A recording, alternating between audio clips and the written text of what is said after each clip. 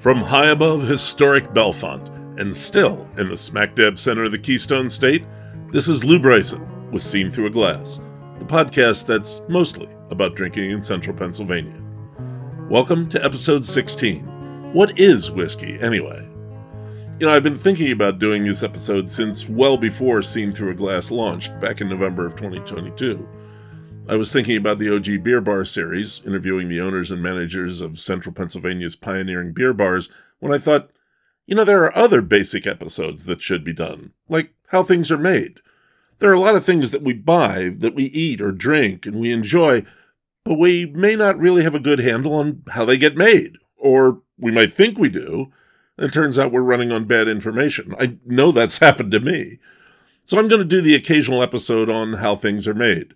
Beer, cheese, wine, potato chips, candy, coffee, even scrapple and ring bologna, if you're interested. And we're going to start it today with whiskey. Because although you might think of Kentucky and Tennessee when you think of American whiskey, its roots are right here in Pennsylvania, scattered across the state from the Delaware River to the Monongahela. We're not going to get too far into the weeds, but you're going to learn a lot in the next 30 minutes.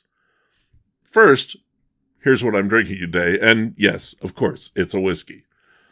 I was recently looking at the results from the New York International Spirits Competition, a competition with judges I know and respect, and in the list of double gold medal winners, along with well-known whiskeys like Aberlour, Lagavulin, Four Roses, Russell's Reserve, and Johnnie Walker, was Big Spring Spirits American whiskey made here in Bellefonte. And I don't know what surprised me more, that it was Big Spring or that it was a double gold for a blended American whiskey. I've always said that Philip Jensen is making Canadian whiskey in America at Big Spring, and this whiskey is exactly that. He makes 3 whiskeys, corn, wheat, and rye, ages them, and then blends them, which is a really Canadian way of making whiskey.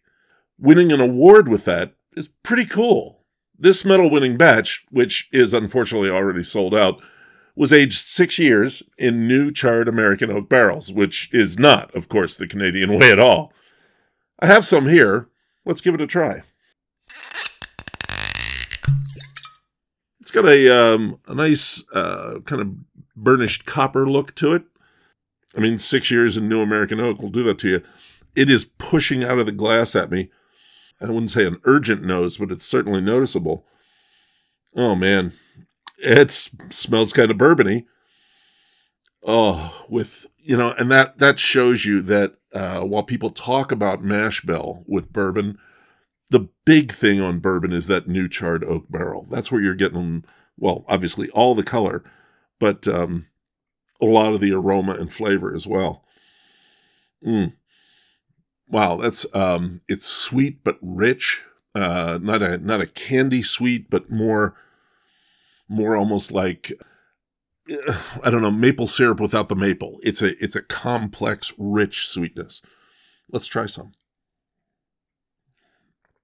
Wow, that is halfway between a bourbon and a Canadian. It's still got the smoothness of the Canadian, the rounded, mellowy, almost caramel flavor of a Canadian whiskey, but it's got the backbone of a bourbon. Just kind of stands up on its own, and it's more broad-shouldered than almost any Canadian I've had, but it's at the same time more mellow than most bourbons. I can see why this won a medal. This is a really interesting whiskey. Wow, that's a good job there. It is and unfortunately I don't have the proof on this. Oh, yes I do. It's 90.6 proof. This is the actually the newer batch, and I assume the other one was like this. Would I rather drink this than Lagavulin or Four Roses? I don't know, but I'd put it in the rotation. Do yourself a favor. Try some of this stuff. You may look at it and think, oh, blended American, and think of something like Seagram's or Four Queens. This is not that.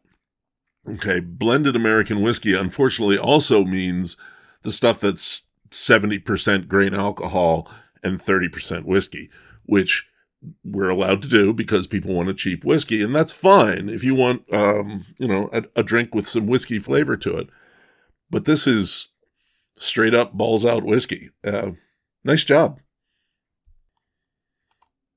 As I said, American whiskey largely started in Pennsylvania.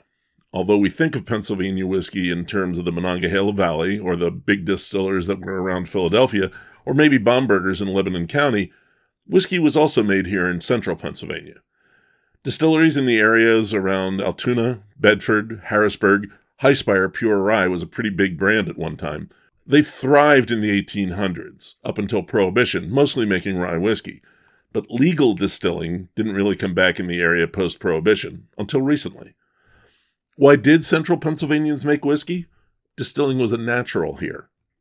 For farmers and legal distillers, often one in the same operation, whiskey was a way to get a bulk product like grain to market in a region that was, and still is, notoriously inconvenient to traverse.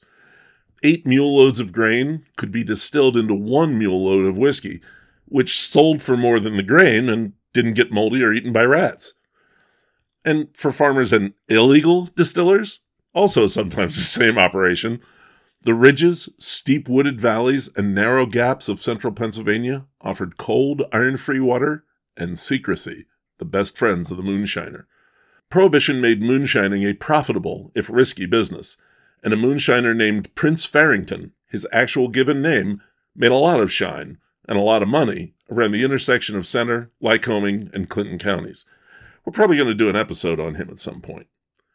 There's still a tradition of moonshining in the area, but I know nothing of that. Nothing. I swear.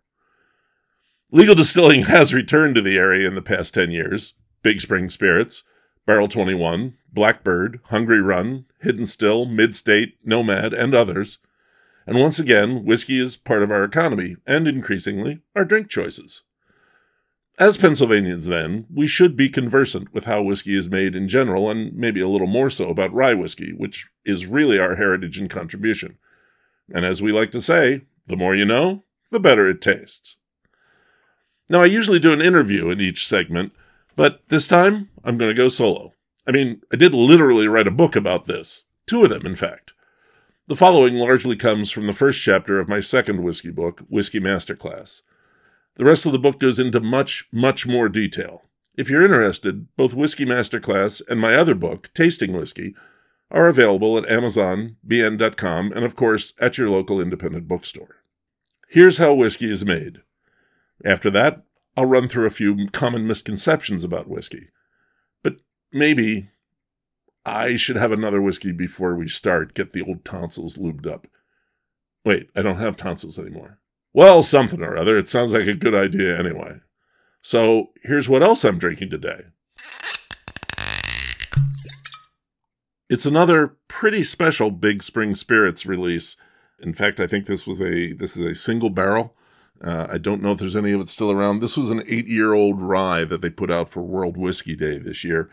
8-year-old rye, a single cask, and he very, very slowly proofed this down. He showed me the timing of his proofing. Proofing is when you add water to whiskey to bring it to bottling strength.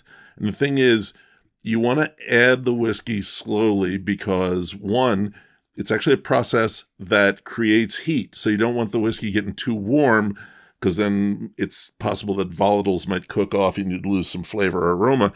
But you also want to let the whiskey sit a bit after it's had the water added to it because you want to give it a chance to, meld, I guess is the word I'm looking for.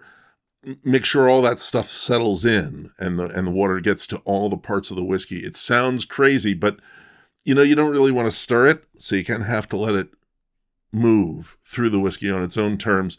So it takes a while to proof a whiskey. You can't just dump the water in. Anyway, 8-year-old rye whiskey from Big Spring, and the nose is a kind of like a spicy candy. My grandmother had these assorted hard candies that she kept in a bowl by my grandfather's recliner. And I mean, he was fond of them, and so was I. They were gorgeous. They were these pretty little things, looked like stained glass.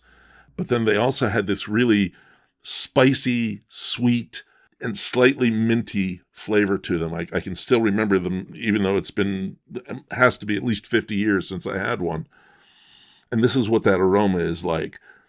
Almost a little bit of just a hint of clove, and some, again, more a suggestion of peppermint than actual peppermint, and like a meadow grass, the kind of tall, almost rank grass you get. And when I say rank, I mean how it grows, not that it's rank smelling.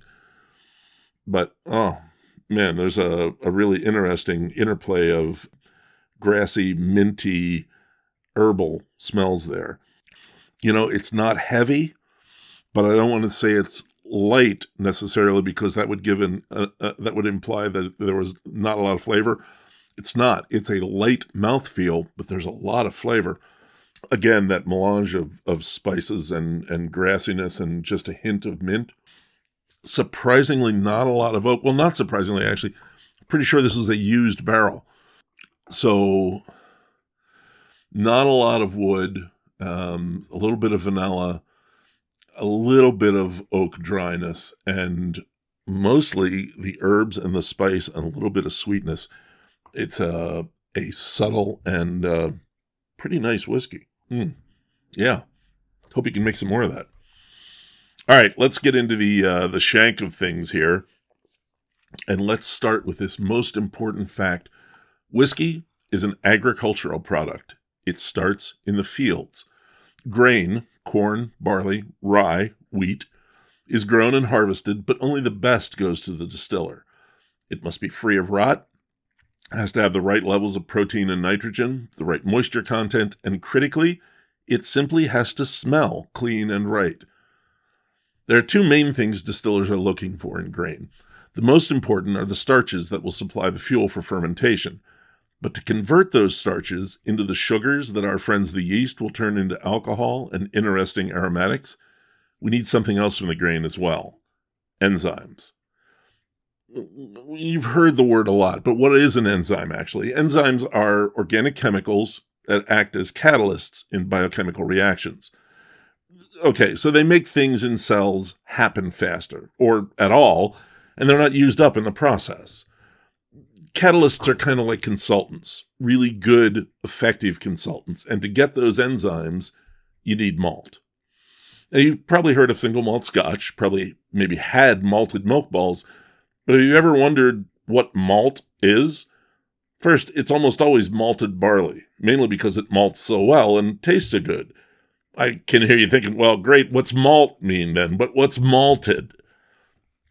Malting is essentially playing a trick on grain. We soak the grain with cool water, which switches on the little chemical computer in the kernel and makes it think, hey, it's spring, let's go! This triggers the release of enzymes that transform the hard, insoluble starches in the grain into soft, soluble starches, the first step to creating the sugars needed for fermentation. And of course, it's also the first step to creating, to turning the kernel into food for the new sprout of the grain. It's also kind of cool that we call this malting, because the old German root of the word malt is the same as the root for melt, and the malted grain, it softens, it melts. It's a little word origin poetry for you there. So the malt is then kilned, heated, both to dry it out so it can be ground, and to kill the sprout so it stops eating starch. We need that starch.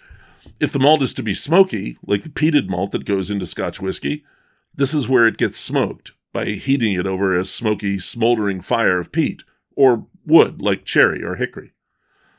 So now we've got grain with soluble starches, but we still have to push those starches one more step to become sugars before the yeast can use them. Well, we're in luck. Some of those same enzymes will work in this process, and the other enzymes needed are created during malting. Honestly, it's almost enough to make you believe in intelligent design. And that's why even bourbon or rye whiskeys usually contain 10 to 15% barley malt in their recipe, or the mash bill. It's for those enzymes, which are so abundant in malted barley, that they can also convert the starches in the corn, the rye, or the wheat. Of course, these days, some distillers simply add bulk enzymes to their whiskey mash, and there's absolutely nothing wrong with that. In fact, I dare you to taste a difference. Either way, the grains are then milled to a coarse flour, mixed with water, and that mix is called the grist. Now, the grist is heated, and now it's called the mash. Sorry, it's only grist for a little bit. The heating activates the enzymes, and they work best in a fairly narrow range of temperatures, ranges that are slightly different for the two major enzymes, so the process is a little bit finicky. But it's also one of the coolest, most magical moments in making whiskey, or beer, because they're pretty darn similar processes pre-distillation. As you're heating the mash, you have to stir it so it doesn't burn, so all the heat's distributed evenly. And it's thick. It's like stirring thick oatmeal. And then, suddenly, in the space of less than 10 seconds, the starches in the entire mash convert to sugars. And suddenly the mash isn't sticky or thick anymore. It's slick and thin. It's a chemical miracle. Anyway, then the distiller has to make a choice. They can either strain out the grain solids like brewers do, and like Scottish and Irish distillers do, creating a sugary liquid called wash or wort to be fermented. Or they can pump everything to the fermentation tanks, grain and all, which American distillers do, and call the chunky soup distiller's beer. This is also where the sour mash is added to the beer, as much as 1 part in 3. I'll explain what the sour mash actually is in a minute. Either way, yeast is now added to the cooled sugary liquid, and fermentation begins. The yeast chemically attacks the sugars and consumes them, creating alcohol, carbon dioxide, and a variety of flavor and aroma compounds. The resulting distiller's beer, still containing the grains, or wash, the strained liquid, now it's somewhere between 7 and 15% alcohol, goes to the still. This next part gets a bit complicated, but it's the absolute heart of whiskey, the distillation, the part that makes it a spirit. Now, if the distiller's using a pot still, that's a big round copper vessel with a tower kind of thing coming out the top, and a spout coming off the top of the tower at an angle. The wash is added, and the still is heated, usually by steam coils, but some distillers still use a gas fire directly under the copper. The wash is heated until the alcohol starts to vaporize. Alcohol has a lower boiling temperature than water, which is the key to distillation. The first distillation, usually in a larger wash still, vaporizes the alcohol and aromatics, leaving most of the water behind. The shape and size of the still has a big effect on the whiskey to come. If it's tall, with a fairly level spout running off to the condenser, a lot of the vapors will condense in the still and fall back to be heated again, a process known as reflux.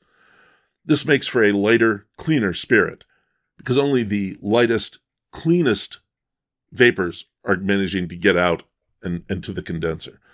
But a short still, with a spout angled downward, will let more of the heavier vapors escape to the condenser, giving a hefty spirit with some broader character to it.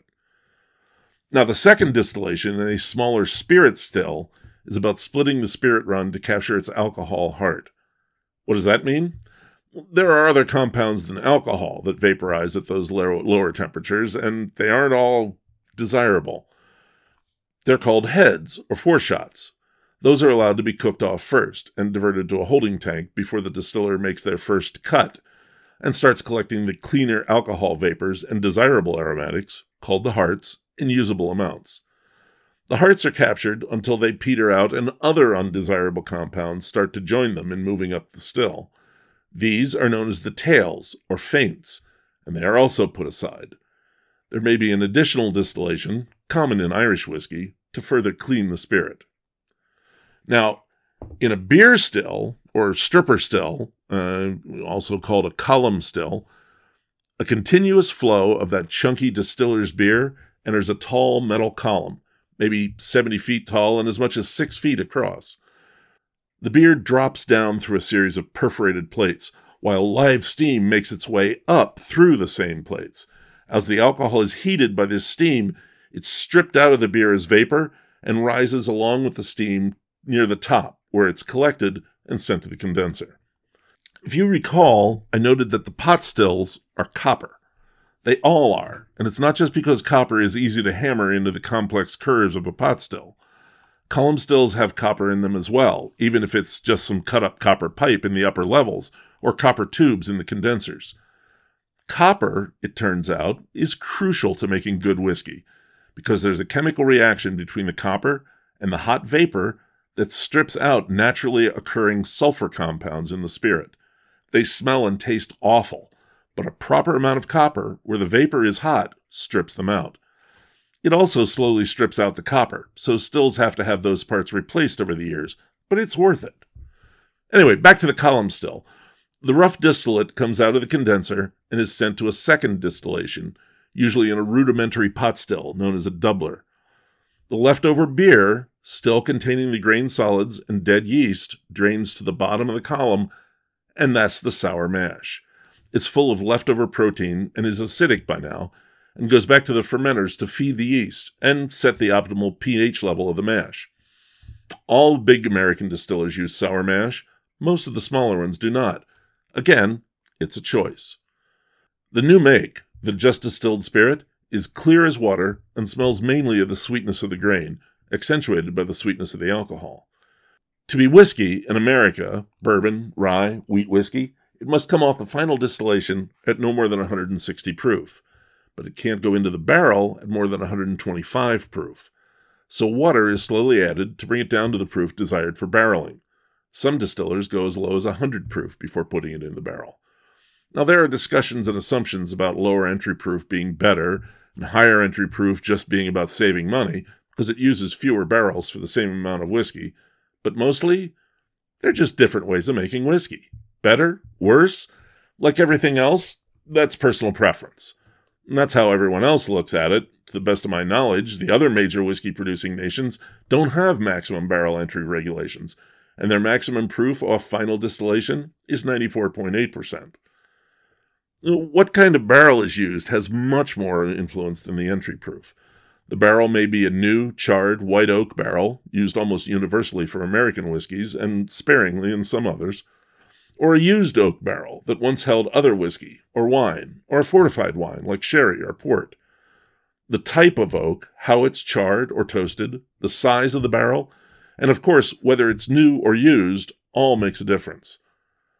The barrel is then closed with a wooden or plastic plug called a bung and put away in a warehouse to age.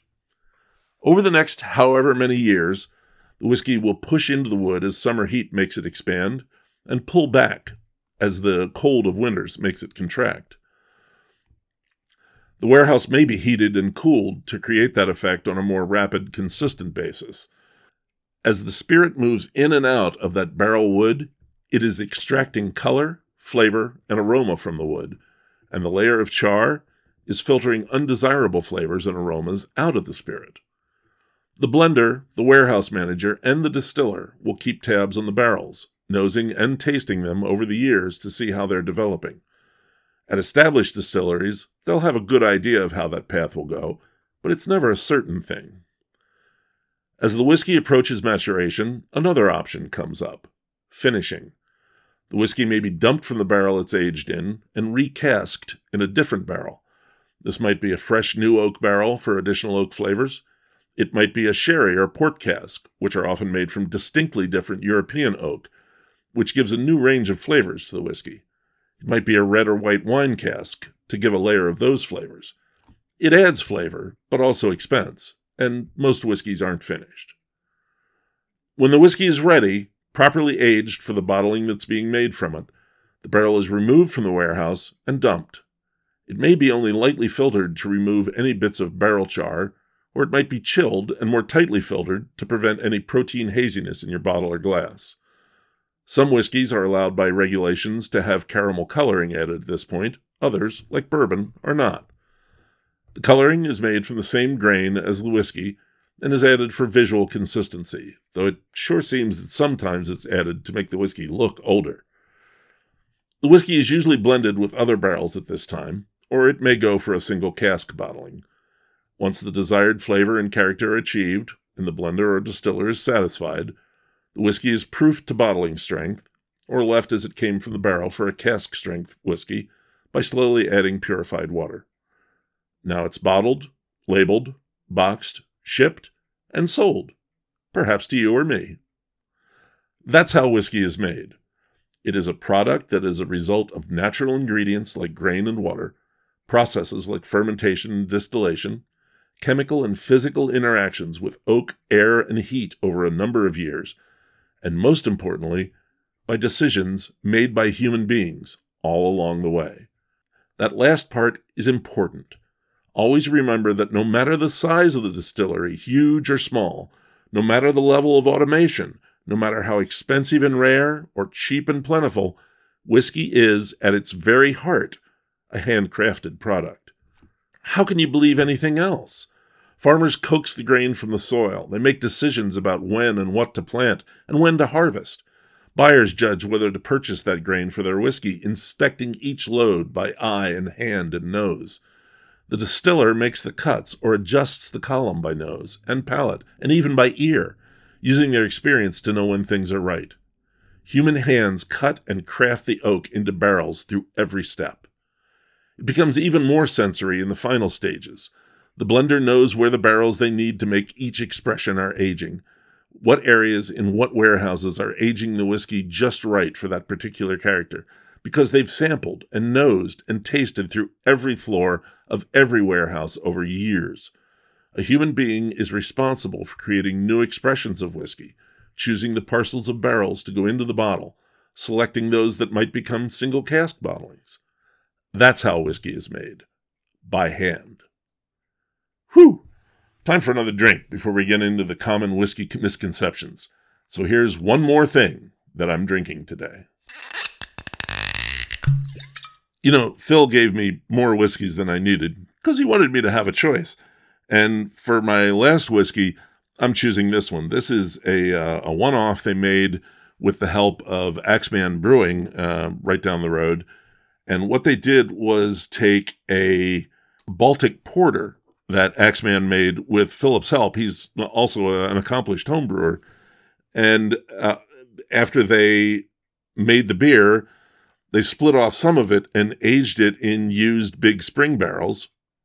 And then they took those barrels that the beer had aged in and finished some corn whiskey in it. So I wanted to give you an example of finishing. And by golly, this corn whiskey made with Skjoring Baltic Porter barrels definitely has the smell of that barrel to this. Now, I've had this whiskey before, but I was a bit rushed and I was talking to other people. I'm getting a chance to just be with the whiskey by myself here.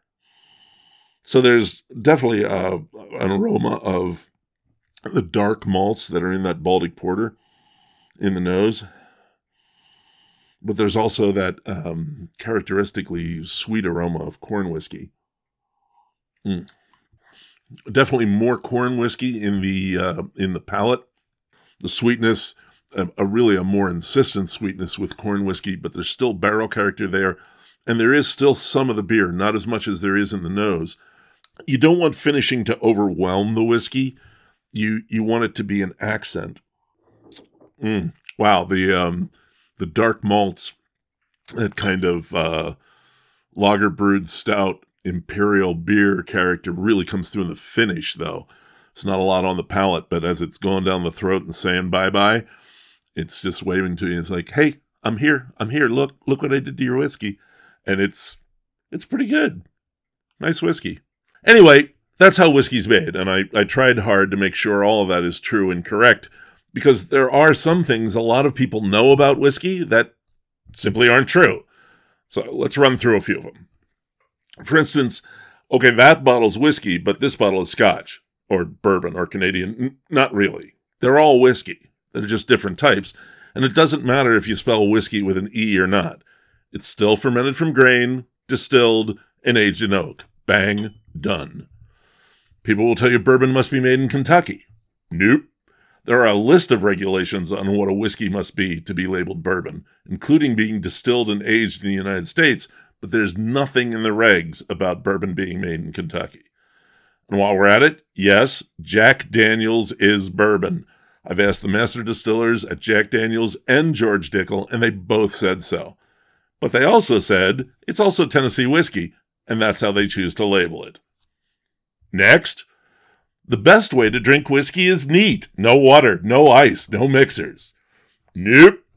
First off, no one gets to tell you how to drink your whiskey. Don't let them shame you into it. None of that. Now, I might try a whiskey neat first just to see how it is, but after that, drink it however the spirit moves you, so to speak. Again, they'll tell you that older or rare or expensive whiskey is better. Well, sometimes, but the only thing you can say for sure before you taste it is that it's older, rare, or expensive. It's not always better. Sometimes it's worse. Been there, tasted that, and that's the only way to find out. They might tell you Scotch is better than bourbon because it's older. Well, Scotch is older because it's aged in used barrels in a colder climate, and it takes more time to mature because of that. Bourbon ages in new barrels in hot Kentucky summers, usually. Doesn't have to be made in Kentucky. Two most effective ways to drive aging faster. It's not better, it's different. Which brings us to the next one. Single malt is better than blended Scotch. Blanket statements are always suspect. Just as there are phenomenal blended Scotch whiskeys, there are also some very humdrum single malts. The thing to do is taste them and make your own decision. And, people might tell you, oh, this brand, whatever it is, whatever their favorite is the best. The best might be the most overrated idea in whiskey. Why would you want to settle on just one? Get going. Try more whiskeys. Have some fun. That's enough for now. We might do this again sometime. Maybe I'll get another whiskey person on. We'll have some fun with this.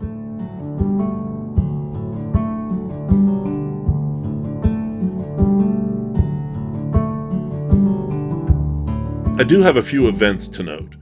This weekend, June 15th and 16th, has 2 craft beverage events in the area, and you can still get tickets to either one, or both. Saturday is the Dauphin County Brewfest, going on from 3 to 7 at Fort Hunter Park, just north of Harrisburg. Tickets are $40 at Ticket Leap or $50 at the door. There'll be brewers, home brewers, food trucks, and live music. Plus, there's a covered bridge right in the park. Sunday is the Central PA Tasting Trails Summer Craft Beverage Expo in Talleyrand Park in Bellefonte. And don't forget to check episode 15 for other Bellefonte attractions. And that means beer, cider, wine, and spirits. 2 sessions, a $20 ticket on Eventbrite, noon to 3 or 4 to 7, with food trucks and live music. Biscuit Jam plays the first session, and one of my favorite local bands, Ted and Molly, play 4 to 7. If you come to the first session, stop by the Elk Creek Ale Works booth and say hi. Kathy and I volunteered to pour.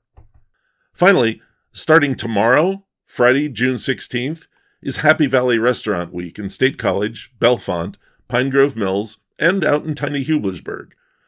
Restaurant specials, unique cocktails, all kinds of off-menu fun for 10 days. Like the best weeks.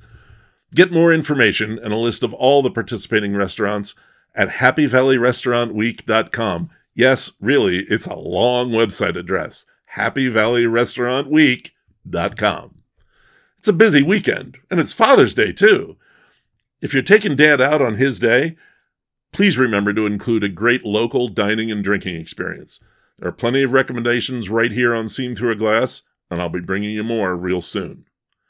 There are 2 more events coming up, right in good old Millheim. July 29th and 30th will be Millheim Summerfest, with 3 stages of live music, local food and drink, and a variety of crafts and artwork for sale right in the center of town, at Elk Creek, Pisano Winery, and the Millheim Hotel. Free admission, the music is free, and free parking too.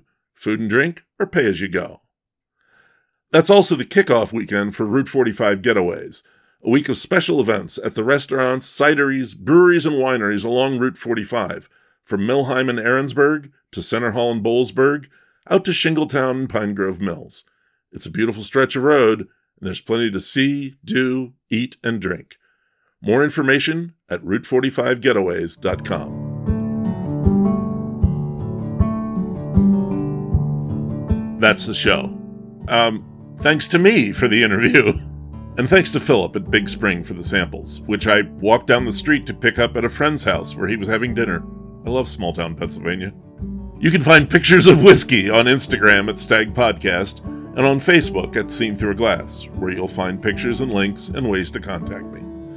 Please consider subscribing to get notice of new episodes, and if you like the show, please take a moment and drop a rating or review. Thanks!